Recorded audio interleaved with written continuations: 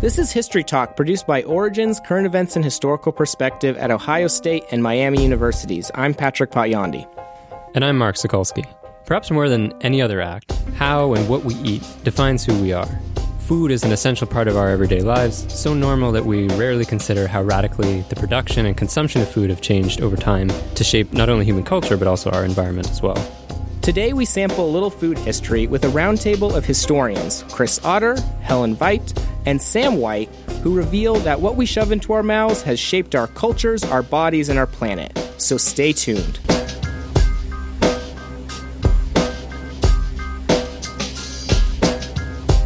I am Helen Zoe Veit. I'm an associate professor of history at Michigan State University. Hi, I'm Sam White, and I teach global environmental history here at OSU. Hi, I'm Chris Otter, and I teach at OSU, and among the many things I teach world food history. Okay, great. Well, thank you all for joining us. Just to start off, we wanted to ask, in general, why is food an important subject for historians? What are some of the big questions that food history can tell us that other sorts of history can't? Maybe, Helen, we can start with you. Sure. Food is so incredibly fundamental to everything. And I think it's only, a very recent modern person who might say, well, it's kind of a trivial subject. You'd only think that if food had always been really abundant for you and you would never had to think about it much. But food and how we get food and how we eat it has always been just so fundamental, especially if you're looking in a pretty long period of time. So looking at it, in the most basic level is really, really just kind of essential for survival. But there are also all sorts of really fascinating cultural aspects that go into what we think is good for us, how we eat, who prepares it, what we value about food. Of course, there are all sorts of potentially religious taboos or symbolic meaning that we put into food. So it's really just this incredibly rich subject, both in a very material way and in, this very abstract and cultural way, too. Okay, great. Thank you. Sam or Chris, do you want to jump in here? I love food as a historical subject because it's one of those great topics that's both everywhere and nowhere. It's everywhere in the sense that everybody can relate to it. Everybody deals with food every day, and the way they deal with food has a great impact on their own lives and on the environment. But it's also nowhere in the sense that because it's so everyday, because it's so common, historians of the past tend to overlook it in favor of more dramatic and singular events. No, I'd certainly agree with that. I mean, I think if you take a longue durée view of history and go right back to the Neolithic revolution when humans actually settled down and started farming, you will find that the origins of pretty much everything historians talk about boil down to food and food supply. Human health, we start to get the eruption of major endemic and epidemic diseases when people start living in larger settlements. Social stratification, when you get a surplus of food, which means that you can have priests and kings and warriors. Domestication of animals, which is probably far more fateful for animals than it is for us. But ultimately, when you've got a bunch of animals and you can feed them, you can start riding them into combat. So you start getting wars. So health, war, social stratification, urbanization, the state itself, all of these things, you can argue, have origins in farming and human settlement to farm. Yeah, this is really great. So we're talking about this subject that's really the basis for all of history on some level, right? That's everywhere and nowhere. And so given what historians like you and others have revealed about the history of food and nutrition, what would you say is unusual or unprecedented about the way we eat today? And maybe, Sam, if you want to start us off here. So it depends a bit what you mean by today. In the very big sweep of human history, what's really interesting is that we're eating mostly domesticated plants and animals rather than wild plants and hunted animals. If by today you mean in the last couple hundred years, I guess the remarkable thing is that we're eating foods that are coming from long distances and are often highly processed, and their origins and the way they've been processed are often invisible to us. Helen, if it's something to add? Absolutely. I would add to that another really modern innovation is how little cooking is necessary for us, that so much food is available prepackaged, already cooked in a completely edible form right away. And that's really changed people's relationship with food in terms of time. because not only are so few people farmers anymore as a percentage of the population, even people who are, cooking food or preparing food are doing so much less preparation and spending so much less of their time doing it. And of course, that's been a great influence on, women's entry into the workforce, people's ability in general not to spend all that much time in the kitchen. And there have been related health effects, too, because a lot of this highly processed prepared food is not that great for us. What have been some of the principal moments of change in American diets? And I think, Helen, you were already kind of hinting at a few of these. I mean, I think that, the number one change has been the industrialization of the food supply. And you can't really talk about that without talking about related changes in transportation and also in marketing and in things like technologies, the fact that we have home refrigerators and home freezers and these other factory technologies that keep the food good for long periods of time. But this application of science, that so much of our food now contains things that the average person doesn't even know what they are. That's extremely new. And also, thinking about American foods, we also need to factor in the Columbian Exchange itself. When you think about a Thanksgiving meal, you are actually eating things which are actually indigenous to America, which is probably the only meal people eat during the course of the year where there's even the slightest possibility of that being the case. Following the Columbian Exchange, we have the transplantation of things like wheat and sugar and cattle and pigs into the Americas, which transformed the American diet tremendously. And kind of roughly when are we talking about here with the Columbian Exchange? We're talking sort of the very late 15th and 16th centuries. Why don't we pick up on something that a couple of you have mentioned, the ways that these changes in diet and in food production have affected the human body, our health. What are some of the big ways in which changes in food production have affected health in the past, say, 200 years? Chris, maybe we could start with you. Right. If I could take it back again to the Neolithic, it is worth noting that when people settle down, if you measure skeletons over this period, you see a dramatic drop in human heights. When people started to farm, they got really quite dramatically shorter. We've only just kind of recovered and exceeded the heights that we believe that sort of quote-unquote hunter-gatherer populations had actually achieved. In terms of relatively recent transformations, I'd say it's very, very ambivalent. In many ways, the increased quantities of food that we consume, the increased amounts of protein and fat relative to carbohydrates have had a beneficial effect in many ways. We are bigger, we are stronger, we are able to do more work, we're able to produce more energy. And we're also more resistant to certain forms of infectious disease, such as tuberculosis.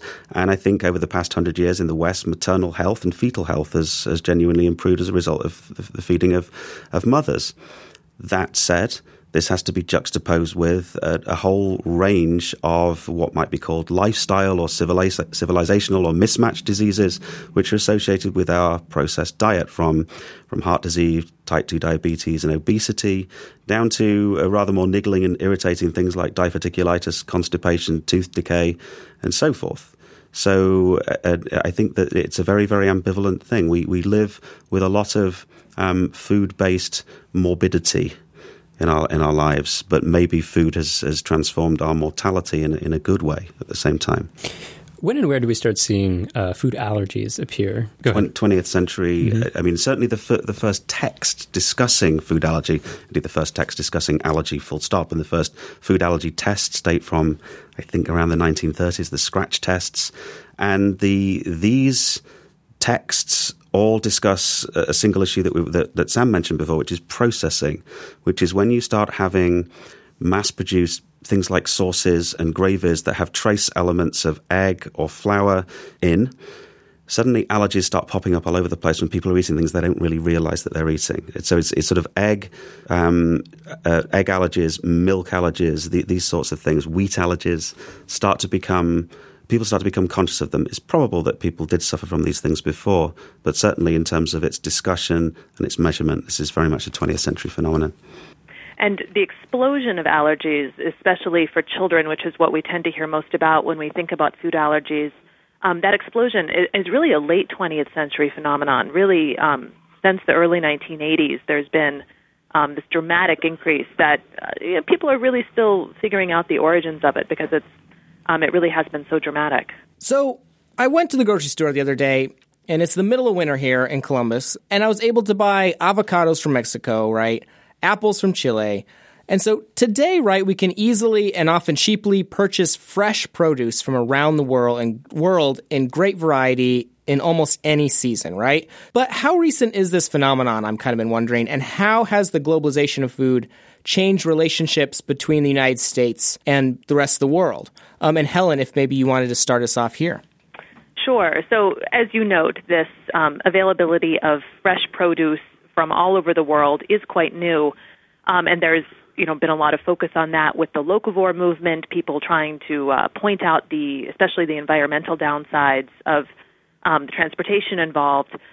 But, as I've like to tell my students, a lot of the locavore movement is fairly romantic and fairly nostalgic. Although, you could not get avocados in December in Ohio 100 years ago, actually 150 years ago. 100 years ago, it might have been possible.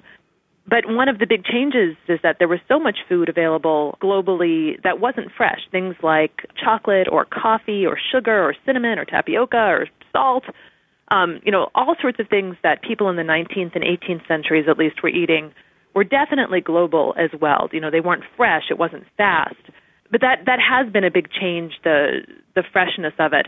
It's one part of a broader globalization of the marketplace in general. Food is one thing that's available globally, but there are, of course, as anyone knows who checks labels on clothing or electronics or anything else, many, many other things available that have come from all over the place. Right. We could really say that there have been two globalizations, one that might date back hundreds or thousands of years, the globalization of relatively imperishable and precious foodstuffs, such as spices, versus the modern globalization of fresh food and of food on a large scale, commoditized food, which has only really occurred since the mid-19th century when you get first industrial power applied to transportation technology, so railroads and steamships, and then refrigeration, which only followed a couple decades later, really, by the 1870s and 1880s. Yeah, there is a brief intervening period when live animals are obviously transported all over the world today in horrible conditions, but before refrigeration, but when steamships and sort of long-distance shipping was feasible, you find animals being shipped across the Atlantic. From Argentina to the UK, live animals were shipped in often conditions that make slave ships seem relatively appealing. Are there other major events or processes? We asked specifically about U.S. and the world. Are there other kind of processes that we haven't asked about here where food, this thing that's everywhere and nowhere, that you'd highlight how food has played a key role in kind of global history? Some nutritionists and historians of nutrition write about something called the nutrition transition, which refers to a shift which is first seen in Western Europe, in France, in the Netherlands, in Britain, to a diet that is richer in animal proteins, certainly a higher consumption of meat, higher consumption of dairy, a higher consumption of wheat relative to other grains, and a higher consumption of sugar. This is something you see developing from the 18th century. And in the case of, certainly the British case, it involves something we might call the great outsourcing, where the British decided to, under the influence of free trade policies from around 1850 onwards, allow their domestic agriculture to effectively go into decline because they could get food more cheaply from other parts of the world, and certainly they could use their labor and their land better for industrialization. And this is very closely linked to the development of several parts of the world, Australasia, to a lesser extent South Africa, Argentina certainly, even Denmark and Canada. And all these places became heavily involved in the British economy, so much so that in the 1930s, when the global economy crashes and European countries throw up protection, places like Argentina go into spiraling and steepling depression as a consequence. So they're kind of really, food is a crucial role here in these interlinked economies, right? Without question. That's right. And in periods, for example, during world wars or in the Great Depression or in other times of economic stress, those linkages become points of vulnerability. And so if you have an import economy, for example, and suddenly you're blockaded during war, that becomes a tremendous liability for you and an emergency situation. And my research focuses mainly on reconstructing past climate and understanding its impact with the hope that it might help us prepare for contemporary climate change. So I put a lot of emphasis in my course on trying to understand past invulnerabilities and famines.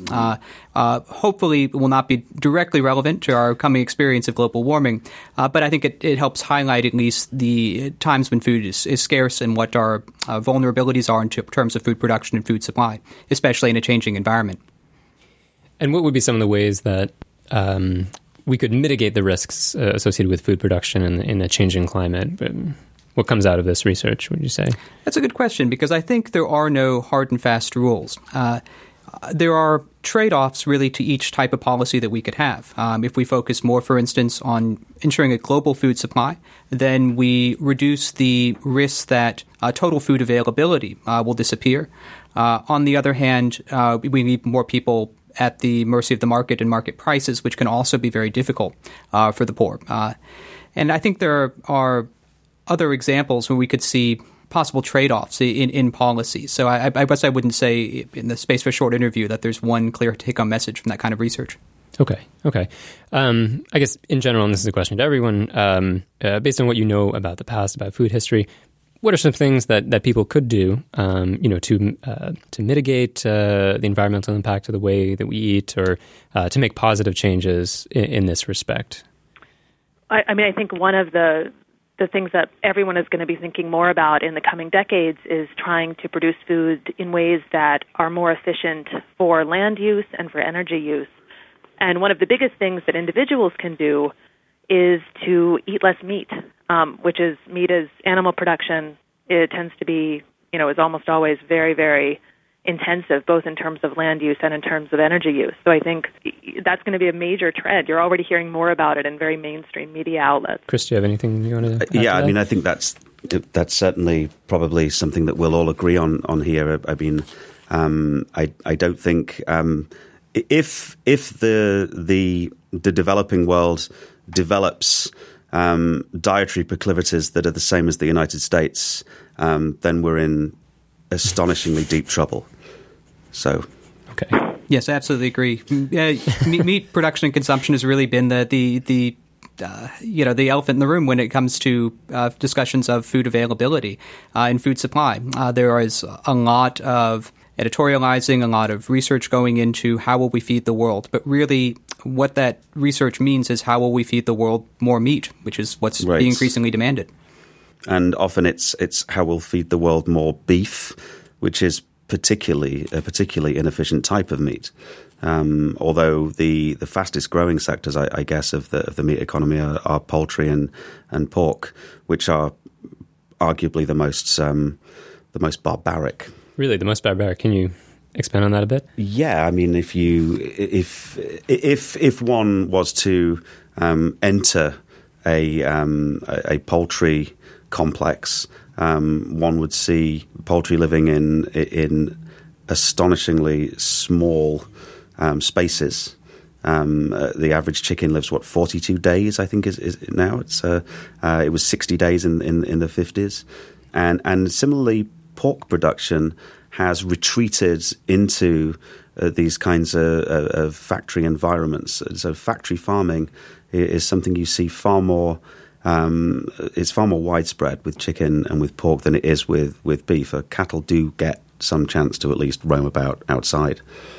Yes, there's an unfortunate trade-off insofar as the least environmentally unfriendly, I guess I could say, types of meat production tend also to be the most concentrated and create the most welfare issues that relate to that kind of confinement and large concentrations of animals. So eating insects is probably the best option. Is that what you're saying? Eating sardines. Sardines, okay. Right. All right. Well, it doesn't seem super likely that everyone's going to start eating insects, but what changes do you think are likely, say, in the next 20, 50 years in diets, American diets or around the world? I think it will depend in part on whether market prices are allowed to take into account total costs. There is a market solution, obviously, to the resource demands of beef in particular, which would be to reflect them in the price of beef that consumers pay. And if that were to happen, then we'll see the market rationing beef by price more and more. What I think we'll find, though, is that might be very difficult because food is about more than just an issue of taste. It's going to be about an issue of identity, of politics, of feelings of class and identity. And that makes it very hard, I think, to let those market forces take their way and help, hopefully, ration resources accordingly. I think that, as I said earlier, meat consumption will probably go down, whether it's because it has to, because it's actually not sustainable and it just becomes less feasible, or whether there are market solutions. I think not just meat, but also dairy, cheese, products like that are going to have to go down in some way. It will be interesting to see what happens with the fisheries. A lot of fish populations are on the verge of collapse because of unsustainable fishing methods. So, we might see a world in the future with very little fish. And, I also think that some of these things we talked about, like eating insects, that, I could see that getting popular because of necessity, but also potentially just because older taboos are breaking down. We're already seeing culturally a lot of the taboos that really defined American culture in the 20th century really disappearing, spearheaded by sort of adventurous foodies, but a lot of things that seemed adventurous and taboo 20 years ago, like sushi in this country, have become so mainstream that I think there are going to be a lot more examples of things like that, things that seemed, inedible in previous generations that become newly edible again. I'd like to think that's the case. I think food taboos, I think they're harder to break than we might think. If you think about the example of, say, horse meat. I mean, again, the horse meat taboo was broken in France and in Germany and in Belgium and in Italy in the 19th century. It wasn't broken in the Anglophone world, partly because it was broken in other parts of Europe and it was associated with being sort of uncivilized to consume horse. That said, horse meat is still not widely consumed in Europe. It's maybe Italy probably has the highest consumption of horse meat. Maybe Mexico and Brazil have a higher level. So I'd like to think that's the case, but I worry that we're going to keep going like this for the foreseeable future. So we'll have to wrap it up there, though. We want to thank our three guests, Helen Veit, who joined us from Michigan State by phone, and Chris Otter and Sam White, both from Ohio State, for being here on History Talk. Thanks, everybody. Thank you very much. Thank you. This edition of the Origins Podcast, History Talk, was brought to you by the Public History Initiative and the Goldberg Center in the History Department at The Ohio State University in Columbus, Ohio, and Miami University in Oxford, Ohio. Our main editors are Stephen Kahn and Nicholas Breifogel. Our executive producer is David Staley. Our audio and technical advisors Paul Kotheimer. Our audio producers and hosts are Patrick Potyondy and Mark Sokolsky. Song and band information can be found on our website. You can find our podcast and more at origins.osu.edu, on iTunes, and on SoundCloud. And as always, you can find us on Twitter, Facebook, and Tumblr. Thank you for listening.